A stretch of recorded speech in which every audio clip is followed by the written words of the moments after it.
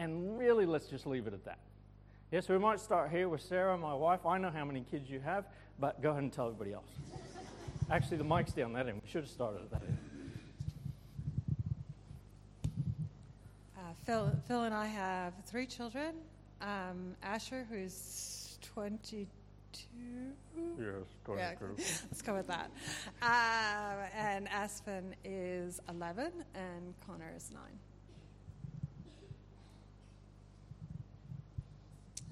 Good morning, Brother Gus, and I have 5 children. Our oldest is 27. She's married. The second girl is 19. The third is 17. And we have our twins who are 7 years old. And that's like having 4 children, isn't it? I'm the father.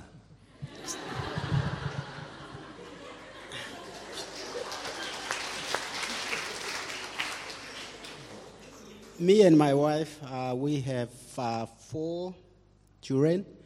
The elder one is Caleb. He's roughly 16. And roughly. Okay, Libby is about 9 years old. And Frankens is about 5 years old. And Omri is about 1 year old. Thank you. I have 5 children. The oldest is 25, and the youngest is 12, just turned 12. Yeah. So praise God for children. We've had 4 children, 4 sons. Oldest is 43, and the youngest is 38.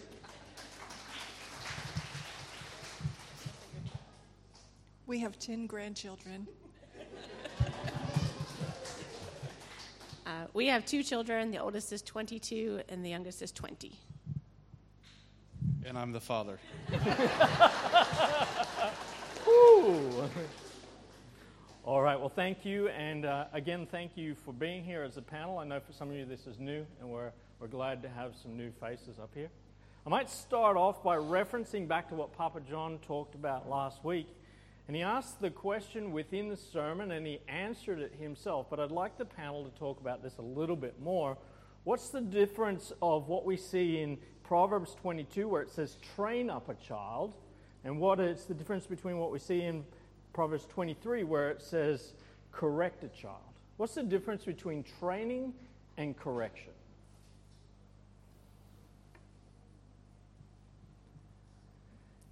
I guess I get it since I'm holding the mic, huh? I think one's on the front end and the other one's on the back end. And I mean, what I mean by that is the training comes from the front. Yeah. Before things happen. Correction comes from the back after they've done wrong. Yeah. And so I want to train the child in the way that he should go, and it's going to take time. Sometimes it's intentional, as in I'm going to sit you down and tell you how this is done. Sometimes it's in the flow of day, as Dad used from Deuteronomy last week. It's in your rising up and you're sitting down.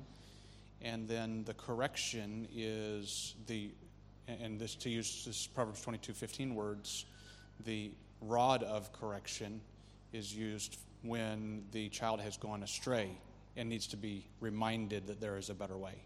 Yeah. And I guess I'll give an example of training. So when our girls were coming up to 2 years old, prior to 2 years old, we left them in the nursery, let them be in the nursery in church. Someone else would take care of them. Once they hit 2 years old, we decided that was the point for them that they would start sitting in the church service with us. And when Ariel was 2 years old, that was a major battle. Ariel still is, a very strong-willed child. She has a very strong sense of what she wants to do, and she would stay on that. And so she would come in. She loved the song service. She loved the offering. But when it came time for the preaching of the word and she had to sit there, she was not excited about it at all. And so I had many sermons. I try to take notes in the service, and I had many sermons during that time of my life where I started the sermon with notes, and that note page never finished because I would end up taking Ariel out. At first, it was we would go out and I would talk to her with correction. It did not take long, though, before I would talk to her with correction of the rod. And so she knew if we were leaving the church, she knew that we were headed to the bathroom, the toilet restroom. She's going to get a spanking there, and she knew it. And we would get up from the service. I would get up from the service. She's been squirming. I would get up, and she would walk out. And there was one service, the people that went to church with us at the time, they still laugh about it to this day. I stood up, and she turned around and looked at the preacher, and she screamed, "Help me, preacher!" She knew she was getting ready to get a spanking. Now, that was, at that point, we were only applying correction. And then we decided, let's do the training. And so we started doing at home, we started doing church practice. And we just started it off with 2 minutes, and then it went to 5 minutes, and then it went to 10 minutes. And we would sit there with her on the couch. We're having church practice, and we're going to sit here, and we're going to read from a Bible, and we're going to sit here, and this is how we're going to act. And we saw a lot of response from that. And so, yeah, I think it's important to have both. If they don't know what they're supposed to be doing, the correction is not really going to be helpful. It will be exercise in futility. But to have both of them together, the training on the front side and correction on the back side.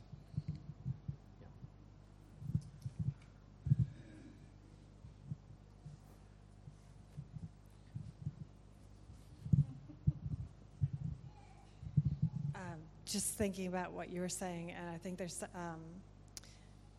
you kind of alluded to it. Sometimes it's a little bit of a gray area, and we see it as a wrong, but the child maybe doesn't necessarily understand that it's a wrong or not to be done in that situation or whatever. So the training sometimes does follow the bad action, but I would say that, you do the training. But once the child understands the training, which really after one good talk they should understand it, then any further offenses of the same kind is an act of defiance and requires correction. So going straight to correction when a young child just is being a child and doesn't really understand that they've offended something can just be a bit too heavy-handed. So there's that room for a talk, but then don't keep talking. Once they understand, then you move on, and you expect that they understood the first time when you told them, and that now they're being defiant and deliberately disobeying. So is correction a form of training? Yeah. But it shouldn't be our go-to. It shouldn't be our immediate, unless we've done the training. Correction, or the rod per se, shouldn't be our first go-to. There should be that training first. Yeah. So maybe I'll leap off that unless somebody else wants to say something to this.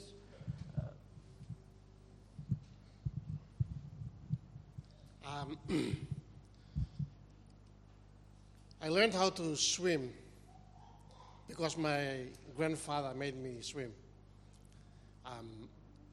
When we did wrong, he would reach for his spear and literally throw it at us for doing wrong. And so our house is in the sea, and when we are with Granddad, we don't do wrong. And so we all learned how to swim underwater, stay in the water for as long as we can, and go up on the other side and be safe. My cousin received the karate, we call it, in his back. He's got a scar. And we grew up from that kind of background of how our parents wanted us to be straight, walk straight, do things right, and yes was yes, no was no. It was all, we call it Adolf Hitler. And when I got my children, I applied part of what I learned from my granddad and my dad in how to rear them up. And training came in. I was accused of training little military boys. That was from my friends and family. Because everything I said was done. It was yes, no, son, no, yep. They would do it. Shadrach and Meshach would do it. Training, and after training comes the correction. You've heard the training, but you keep doing the wrong thing. Let me correct you. And words go first, then the rod go, and it's applied. The correction that most we see in our society is wrong correction. That is when, no can walk him, boom, head fire up. No can walk him, fist goes. And that's what we see every day in our society. And it is wrong. It is wrong. It is not what the Bible teaches us to do. Let us with love raise our children. Not raising military kids, but raise them up with love and with grace. And then when they do wrong, we correct them. There is a word, it's called bent. A bent is when something is leaning this way, okay? When a child comes to a particular age, a certain age when he or she is no longer a little child, that you can spank them on their bottom, you must first train them when they were little. So when they're growing up to this point, their bent is towards doing the right thing, yes, but the sinful nature in them reveals that sinful side where they will do wrong.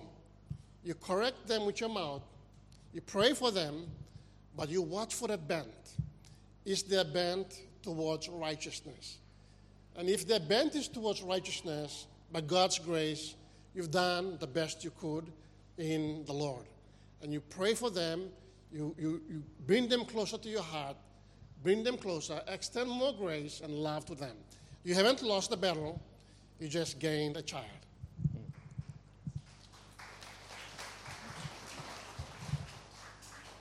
I'd really like to get into some of the practical aspects of how to discipline, but I want to get there in just a couple minutes. But as we're leading to that, maybe I could ask you this question.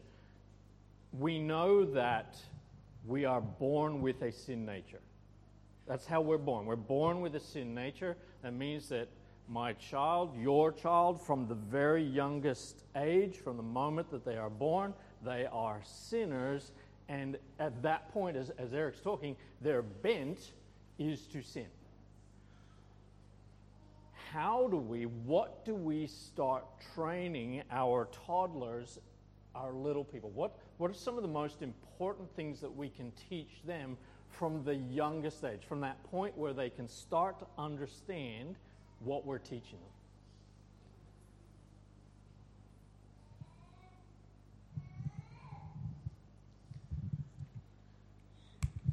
I think the first things you teach them are things that are for their good. So not to touch the fire, not to put their finger in the electric outlet. So you start with things that are a benefit to them. They're going to get hurt if they do this. There's a big consequence for that. And then teaching them that your no is a no. That if mom or dad says no to something, that they don't do it. Then there's no questioning. Now when they're going to get older, they're going to question, and to be able to have a biblical reason for why they are not allowed to do something or why they are allowed to do other things. But I think that those first ones, we lived in a village and there was a fire. That's what we cooked on. So we had to teach Ariel and Hannah, you don't touch that. And obviously we all know that there's a good reason for that. A kid doesn't. That's a bright light, and it looks so pretty, and they just want to touch that. So you're starting off with things that are a benefit to them. Something else that I have noticed in the culture, I don't see it so much here in the city, but I think it's because more we live in homes and that we're able to shelter this, and I saw it a lot in the village. The little ones, you'd see this, I see it a lot of times in the market. Mom's sitting there with the little one's in mom's lap, and the little one is just hitting mom in the face. And mom's just taking it. maybe making a laugh out of it. This is a joke. This is a moment. And I would think to myself, give that kid 15 years and he's going to belt up mom and dad. It has to be stopped at that toddler age. Yeah. At the toddler age, no, you don't hit mommy. Yeah. That's not allowed. Mommy is your authority. You will listen to mommy, and when mommy tells you to do something, you'll do it, and you will not hit me. That was something that really would. Absolutely. That was really deep for me when we And were it in comes the back village. to biblical, honor thy mother and thy father. And that doesn't start when I'm a teenager and now I'm honoring. That starts from 0. Yeah. Honor thy mother and thy father. And you do it by teaching them to obey, by teaching them those simple principles of life. Yeah. I think of David when Absalom ran against him. They've got civil war going on. Yeah. And David's words, "Oh, Absalom, Absalom, my son Absalom, give me thine heart." Sorry, David, you're too late. Yeah. You didn't get his heart when he was young. You're definitely not going to get his heart when he's 30. Yeah. It's too late. Yeah. And so grabbing, and there's a child, when you stop that child at 18 months from smacking you, you're not crushing the child's worldview. You're helping the child establish his worldview. And you're helping him to learn how to love you properly. And so you establish those boundaries and you gain the child's heart at the same time. Anyone else? Thank Gus.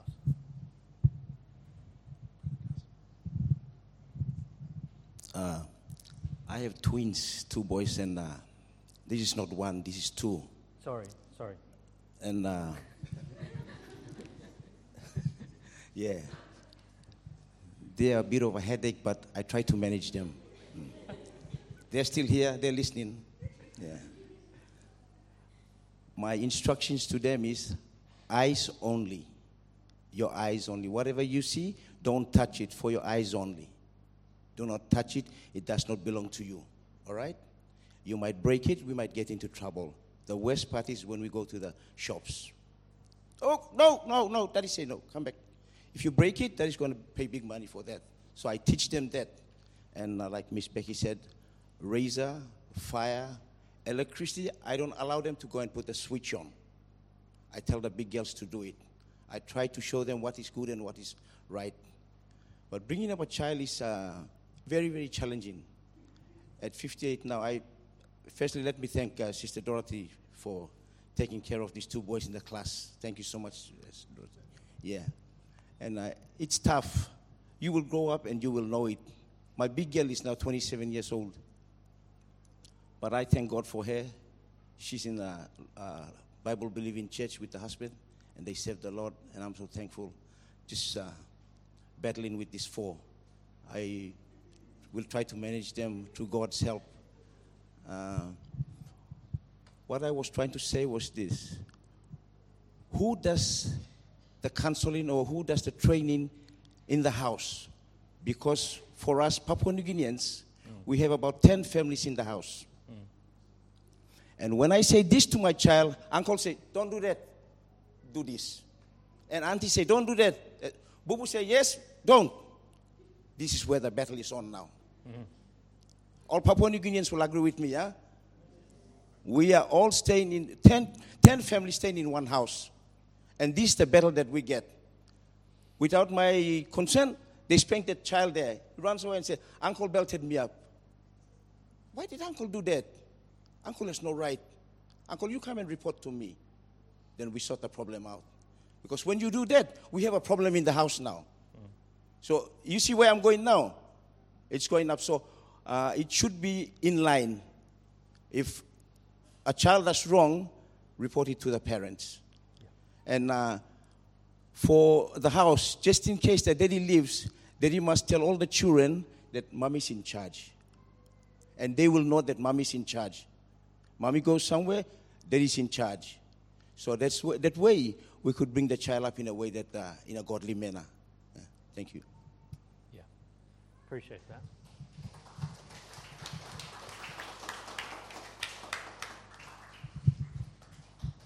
Inshallah, PNG. Awesome. You me all mama, plenty time, all go work money. Na you me lusim beginning one time babysitter. Na babysitter and by stable house. Na school, you papa na mama you by giving them narabla school. Na behind you come home in the afternoon by you looking beginning and by change because babysitter and give him wrong motor, wrong schooling. So it more better. You may can school him babysitter you may or some more better lo you school him beginning lo this la way. So the babysitter one kiss him talk blow you, school talk blow you, na give him school lo beginning blow you. So behind him by beginning by no na blow give him headache lo you me. Or give him head pain lo you me. Also one platin thing me just trauma it all. Yeah.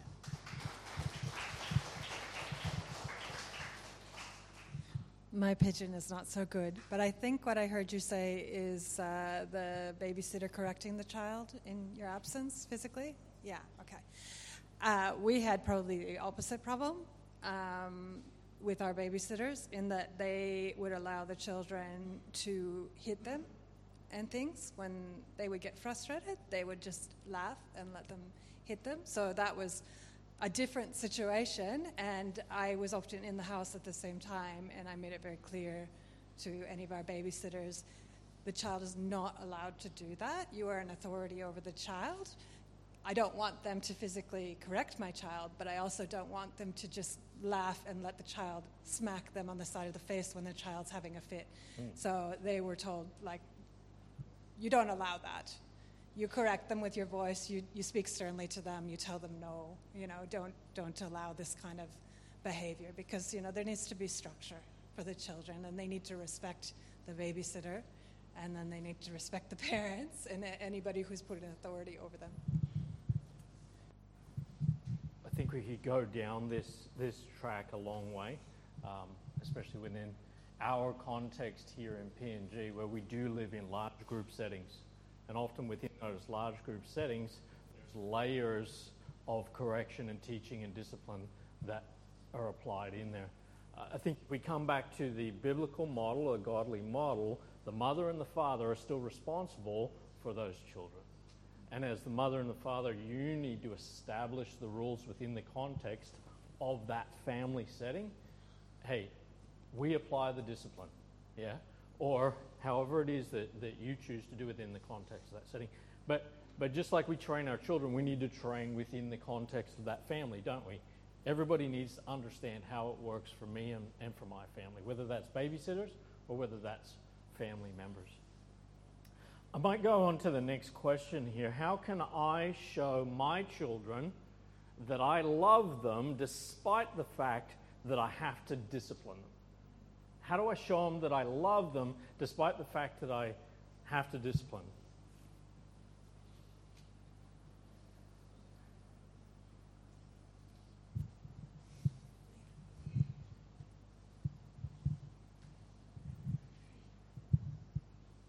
Just some simple things. First off, you don't want to discipline in anger because then you don't have an opportunity to love them. What we tried to do and weren't always successful because we're sinners. What we tried to do was, when they did something wrong, bring them, go to the to the loo, or go someplace private, and speak to them. What did you do wrong? Gives them an opportunity to explain why they think they're in such big trouble now, and after they understand why they're being disciplined, then we would explain to them, we love you very much, and we want you to be raised God's way, and let's pray, and let's thank God for a family that loves God and that wants to serve Him. And we would pray with them. They would apologize to us. They'd apologize to God for the sin, and then that's what we did. And I think that was what the Bible. I think that's what the Bible says to do.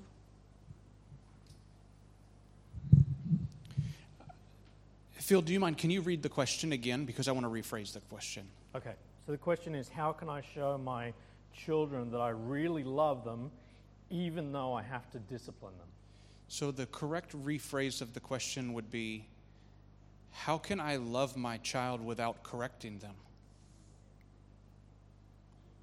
The book of Hebrews says, for whom the Lord loveth, he chasteneth, and scourgeth every son whom he receiveth. Yeah. It's unloving to not correct. Yeah. If I don't correct my child, I leave my child to become a monster. I must correct. Yeah. That's the loving thing to do. It might take them 15 years to figure that out. And they might not enjoy the journey, but I will definitely enjoy the product. For on the backside of it, a wise son makes a glad father. Yeah.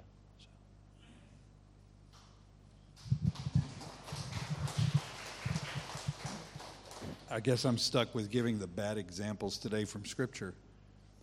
Samuel the prophet was raised by Eli the priest.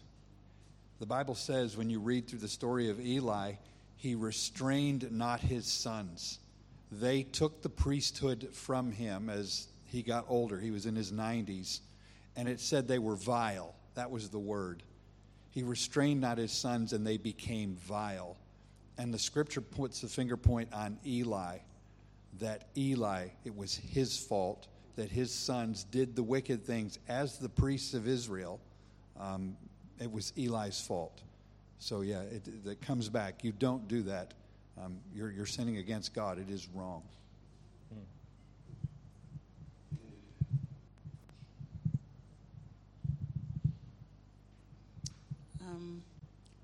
Raising children, especially coming to teenagers, it was just like, when my children came to that age, especially for my big girl, I just want to thank God for God's word on how to train up a child. Back then, with God's grace, we raised her, and we didn't have a problem. But I just want to challenge parents that it's really important that we get closer to God, because raising children on our own, it's very hard. It's painful. You watch them walk away. It really hurts. But it falls on us as parents. We need to get closer to God, and it just flows smoothly. I thank God back then both of us were closer to God. We raised our child. Not perfect, but at least in God's word. And I really see that it's very important that we follow God's way. And it's a big challenge nowadays with the world how the world is right now. Like what Papa John shared on especially phones and happenings around that draws our children away. It's really challenging. And I thank God for the preaching of God's word. Doing it God's way is very easy.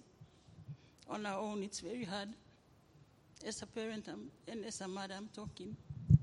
Thank you.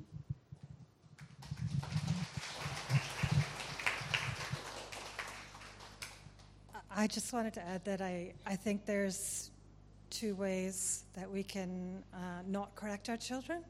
One is by not correcting them when they have done behaviors, but there's also, I think, a sneaky kind of way that sneaks into many of our homes where we avoid correction by indulging the child prior to the situation that would have caused for correction.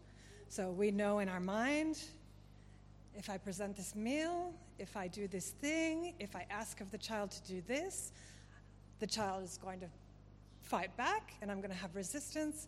I'm tired. I don't want the resistance, so I'm going to choose the easier path. Now, sometimes there's room for that, but if you're finding that that is a very normal pattern in your home, I would just caution you to look at that very carefully, because you're raising a child that's being too indulged. And I speak from experience, because Phil and I had the experience with our first child where Phil was probably away for half of his years before he was 10, on and off, with deployments and training and such. And in the times that he was away, I was left with our son to raise him as best that I could, and I had to catch myself because I found that because it was only the two of us, I could easily make adjustments to our life so that I could go work my full-time job, pick him up from school, and make these little adjustments to what we ate and whatever that would just make things a lot smoother. And I wouldn't have to have the conflict. So I just want to put that out there as something to be wary of. Yeah, just to add on that, I was just thinking, maybe if I'm wrong or right, but when I try to teach my children, we have 7 in the family. I'm fourth in the family, fourth out of the 7. When I use examples, I use example for my brothers and my sisters' children, because they are just like me. I love my niece and nephews, but like when they go into a big mess, like just getting pregnant, I'm going to be open and straightforward. When they're pregnant and they get a baby and there's no daddy, I tell my children, you want to go through this? It's entirely up to you. We are taking you to church. You choose wherever you want to go. But see your sister? She's struggling now. See your brother now? He got involved in a car accident. He went with these people. He was shot dead. You want to go like that, or you want to get pregnant? It's up to you, entirely up to you. So when you come back like that, it reminds me of the prodigal son. He got what he wanted from the dad for pleasure. He went, what did he do again? He came back to his parents again. So you want to go through that, or you want to stay in a godly, with God's children and enjoy your life in a godly way? Thank you. So maybe let's get practical. Let's break it down. What does discipline look like? I have a child. My child has been trained.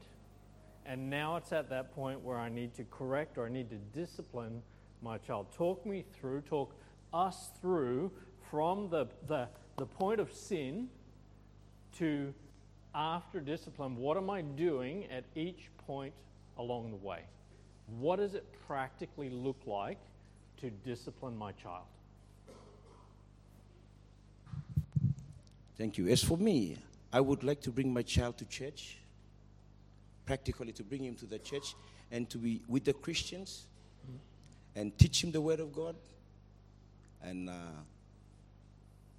to make sure that he receives Christ as his personal Savior. Yeah. Yep.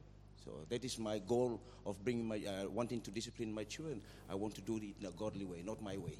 Yeah. Let's narrow it down. Let's bring it right down to I'm your child. I just sinned right now. What are you going to do? How do we practically, biblically live out discipline?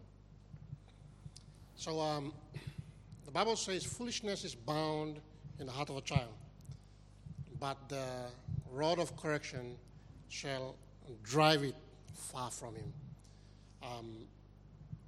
Scott's there. All my kids, they know the measure I take to correct them when they do wrong. And all the training has been done. They've passed with flying colors with the training. And now it's time for correction.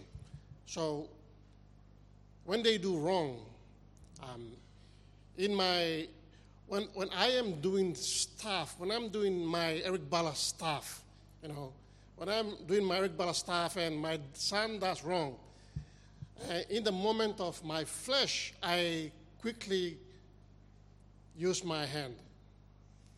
And when I use my hand to do that correction, I quickly realize, oh no, I'm not supposed to do that. And I say sorry to my children. I say sorry to my son. I'm not saying I do that now. No, I used to, okay? But when the flesh gets in the way, when I do my own stuff, that's when I do the wrong step in correcting my child. It may be right from the culture's perspective that he's doing wrong and I'm trying to correct him, but it's not right biblically because I'm not doing it the right way.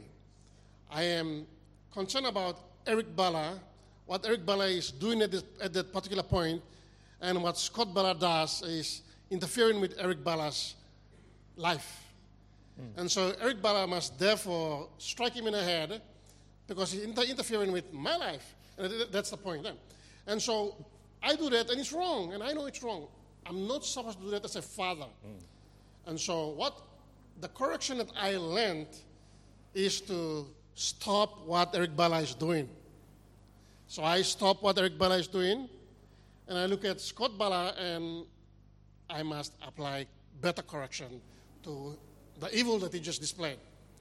And so when he was small, it's the rod of correction on his bam. Let me say it again, on his bam. Ask again, okay? You get a stick, and on the stick you write, friend. It must be a palaka stick, not just a 2x2, but a flat one, palakana. And you write friend on it, you varnish it nicely, you sand it nicely, and use it for your son. All right? So when he does wrong, you tell him, Scott, son, your friend is going to now speak to you, to your bam. And so you apply that to his bam. He's got 2 fat cheeks of bam God has placed here. That's the seat of knowledge. Once you apply the rod of correction to the seat of knowledge, it will drive evil from him. And it's biblical. So that rod of correction has been applied to all their bams, and they know it. And like Pastor talked about Ariel, help me. They've reached out to their grandmother and grandfather for help because dad was bringing friend to them. But parents, don't fear. Don't fear that you will kill your child by correcting them. Fear that you're going to be using a hand. Fear that you're going to be using a 2x4 or a stone. But never fear when you have a palaka rod that's called friend and applied to their bam, because that will help your child. So when they grow old, they will not depart from it.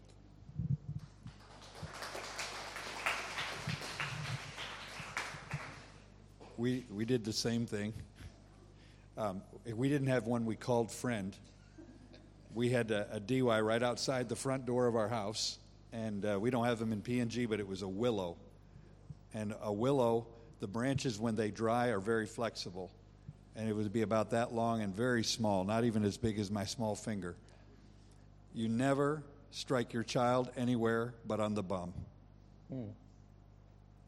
Not up and down the legs, not on the heels, definitely not on the head and on the back.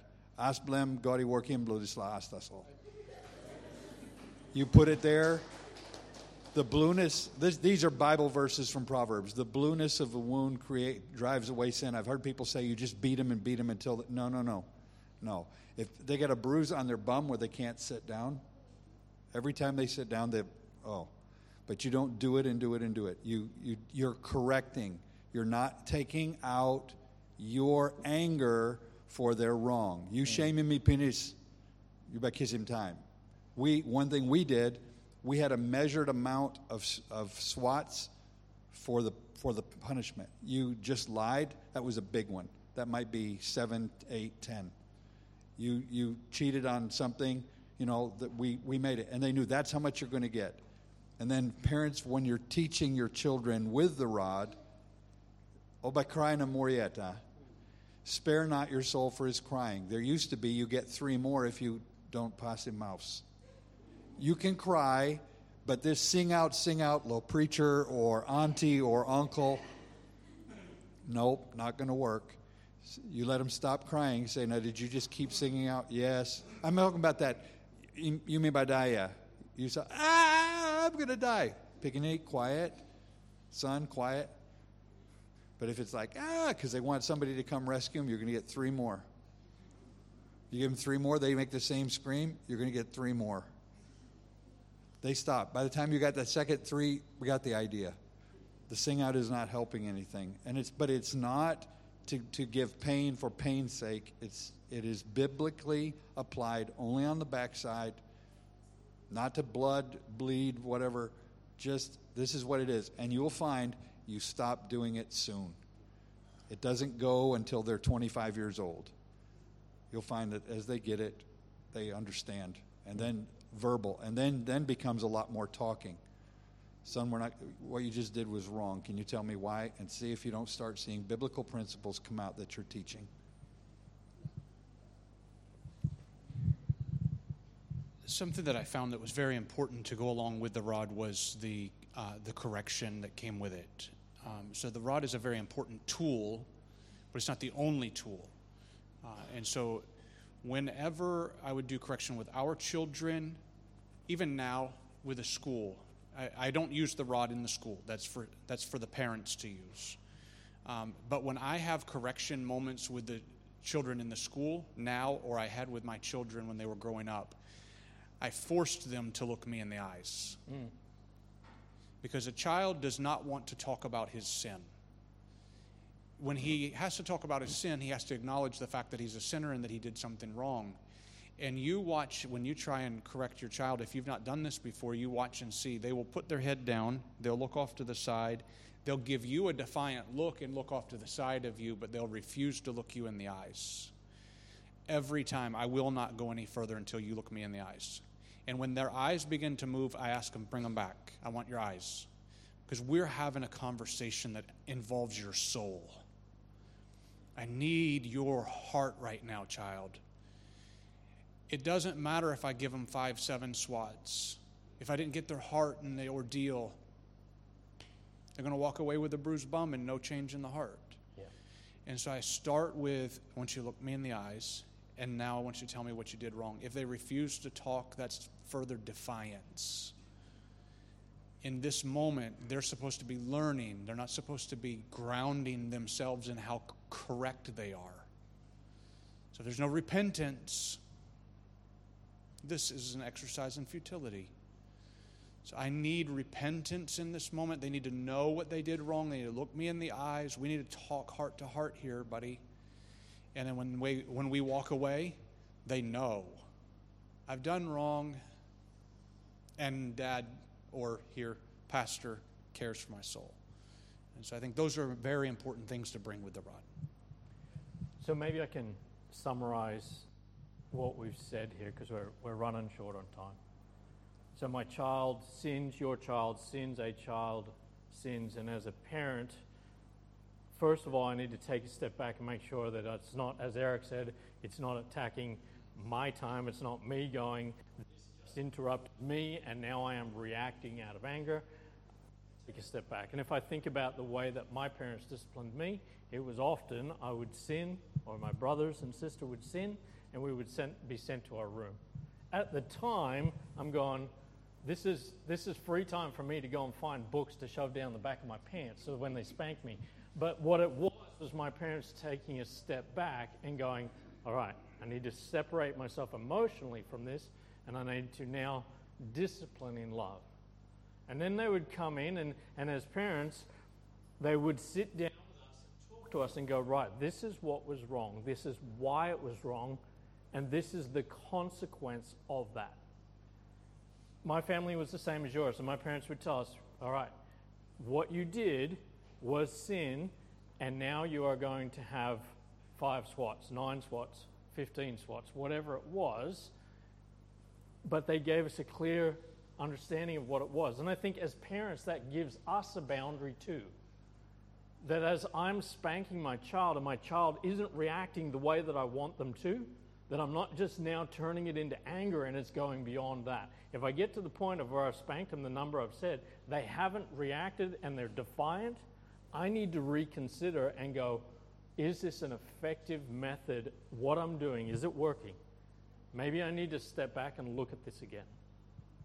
But now that I've spanked my child, they understand that it was sin. They've repented of that. What do I do next? And maybe I'll put that to you guys as our last question for this morning is, I've disciplined my child. They've responded to that discipline. What do I now do? Do I slam the door, walk out the room? Man, that kid just frustrates me. Kick the dog on the way out.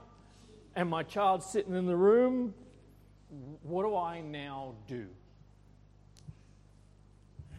I think we have to take our example from God. When we sin and we ask for forgiveness, He forgives us.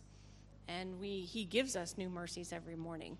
So your child has done wrong, and you've applied that rod, and he has repented and asked for forgiveness of that. You're going to forgive him, and the rest of your day is not going to be, do you remember what you did earlier? Do you remember what you did earlier? Because I know for myself, I don't want God to continually say that to me. Yeah. I don't need to continue to say that to my children. And I'm going to go a little bit off of course here, but we've talked a lot about getting our child's heart, and we can get that through discipline. But I also want to encourage you to do things that your kids like to do. A lot of times we bring them along while you're cleaning or while you're cooking or all that.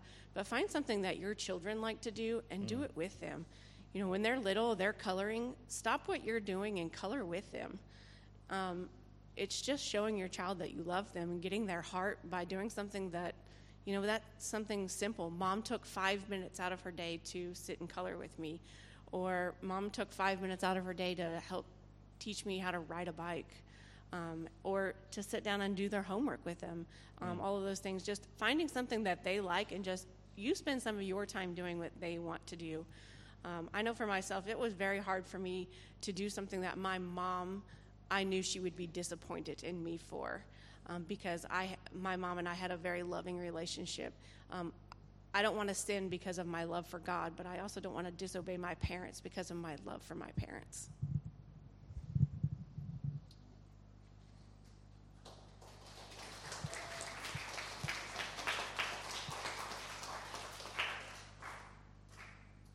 Anybody else?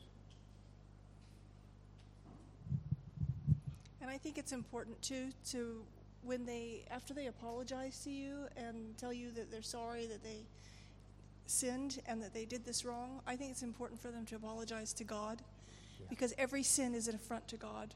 And no matter how small that was, and no matter whether they were chastised for it and they were sorry to you, I think they just need to be sorry to God. And what an opportunity to take them before the throne again with just the two of you. And that's from the earliest age. You're like, he doesn't even know what he's saying. You teach him, because you teach him to pray. You need to teach him to pray. You need to teach him how to repent. And not, you say it's just words. No. He'll get the idea as he gets older. And he'll be like, you know what you did wrong? Yes, Dad, I know what I did wrong. Is that wrong to God? Yes, Dad. Should we tell him? Yes, Dad. And then you hear them pray from their heart. So what was before rote memory becomes real.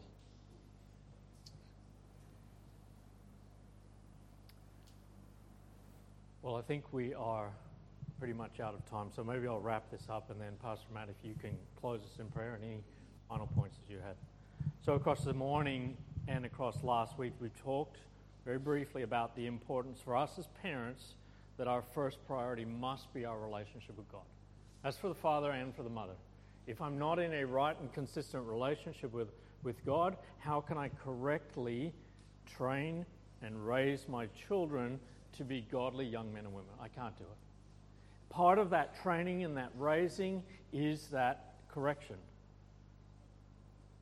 In order for me to correct my child, to discipline my child in a godly manner, again, I have to be in a right relationship with God. I think as we look at our society now, and whether I look at Australia and America, and whether I look at PNG, or whether I look globally, we're dealing with a battle for the families. In Papua New Guinea, we were talking about the fact that we bring so many people into our home, and that discipline can get so muddy. In Australia and America, we're competing on the other side of that, where it's to the point now where a mother and father cannot discipline their children in a biblical manner because it becomes the child has more rights than what the parents have. So how do we deal with this? Well, it comes back to what we said at the start. Your relationship with God is so vital. And your relationship with your children and training them to love God first, to honor their mother and their father, to grow in their walk with God, that is so vital. And if we don't do that, we get to the point where we have frustrated children, we have children that are fighting against their parents, and we've got no tools to train them. Yeah? We have to have that right and consistent relationship with God, and we have to train our children to have that right and consistent relationship with God. We have to do it. Because one day, there's going to come a point in your life with your child where you have to make a decision, and whether you have to let them go because they're so defiant against you that you can no longer discipline and train them, or whether you bring them in and you spend time with them and you love them. But we have to have that right and consistent relationship with God now, and we have to be training our children in it. Maybe I'll hand it over to Pastor Matt. Thanks, guys. You've done a great job in observing. Next Sunday, Lord willing, I'll do an interview with Papa John and Brother Phil in terms of finishing well. If you've got any questions this week, feel free to send those in. I'd love to give you an opportunity to speak into that conversation. Very important topic that we've covered over the last few weeks, and this is not the end of it for us. Even though we might move on to other topics next week, this is not the end of it for us. So please, as you have a question, feel free, reach out to brothers and sisters in Christ. We want to do this well. Father, thank you for your goodness upon us, and thank you for the instruction that you've given us in your word. It can give us guidelines and guardrails, and I pray that you would help us to raise up our children in the way that they should go. As arrows in the hands of the man, as he molds his children and sends them off flying, as Psalm 127:6, happy is the man whose quiver is full of them, for his children will sit and face the enemies in the gates. And Lord, we look forward to the day when we have passed on the baton to them and they are faithfully serving you, and we're able to, as older generation, sit back and watch them take and do it well. And for those of us, Lord, we don't want to act like there is none who will have an errant child, for there's no guarantee that everything will work out perfect for them. And so for my brothers and sisters who are working through those heartaches, I pray that you would give encouragement, grace, and strength as they watch and continue to pray and weep over their own children. And Lord, I pray that the seeds that were sown throughout their lives and the shaping of the arrow, so to speak, I pray that those things would come back to bear. When they're old, they will not depart from it. So Lord, we thank you for your goodness upon our lives. Would you bless the church, we pray in Jesus' name. Amen. God bless. Have a great week.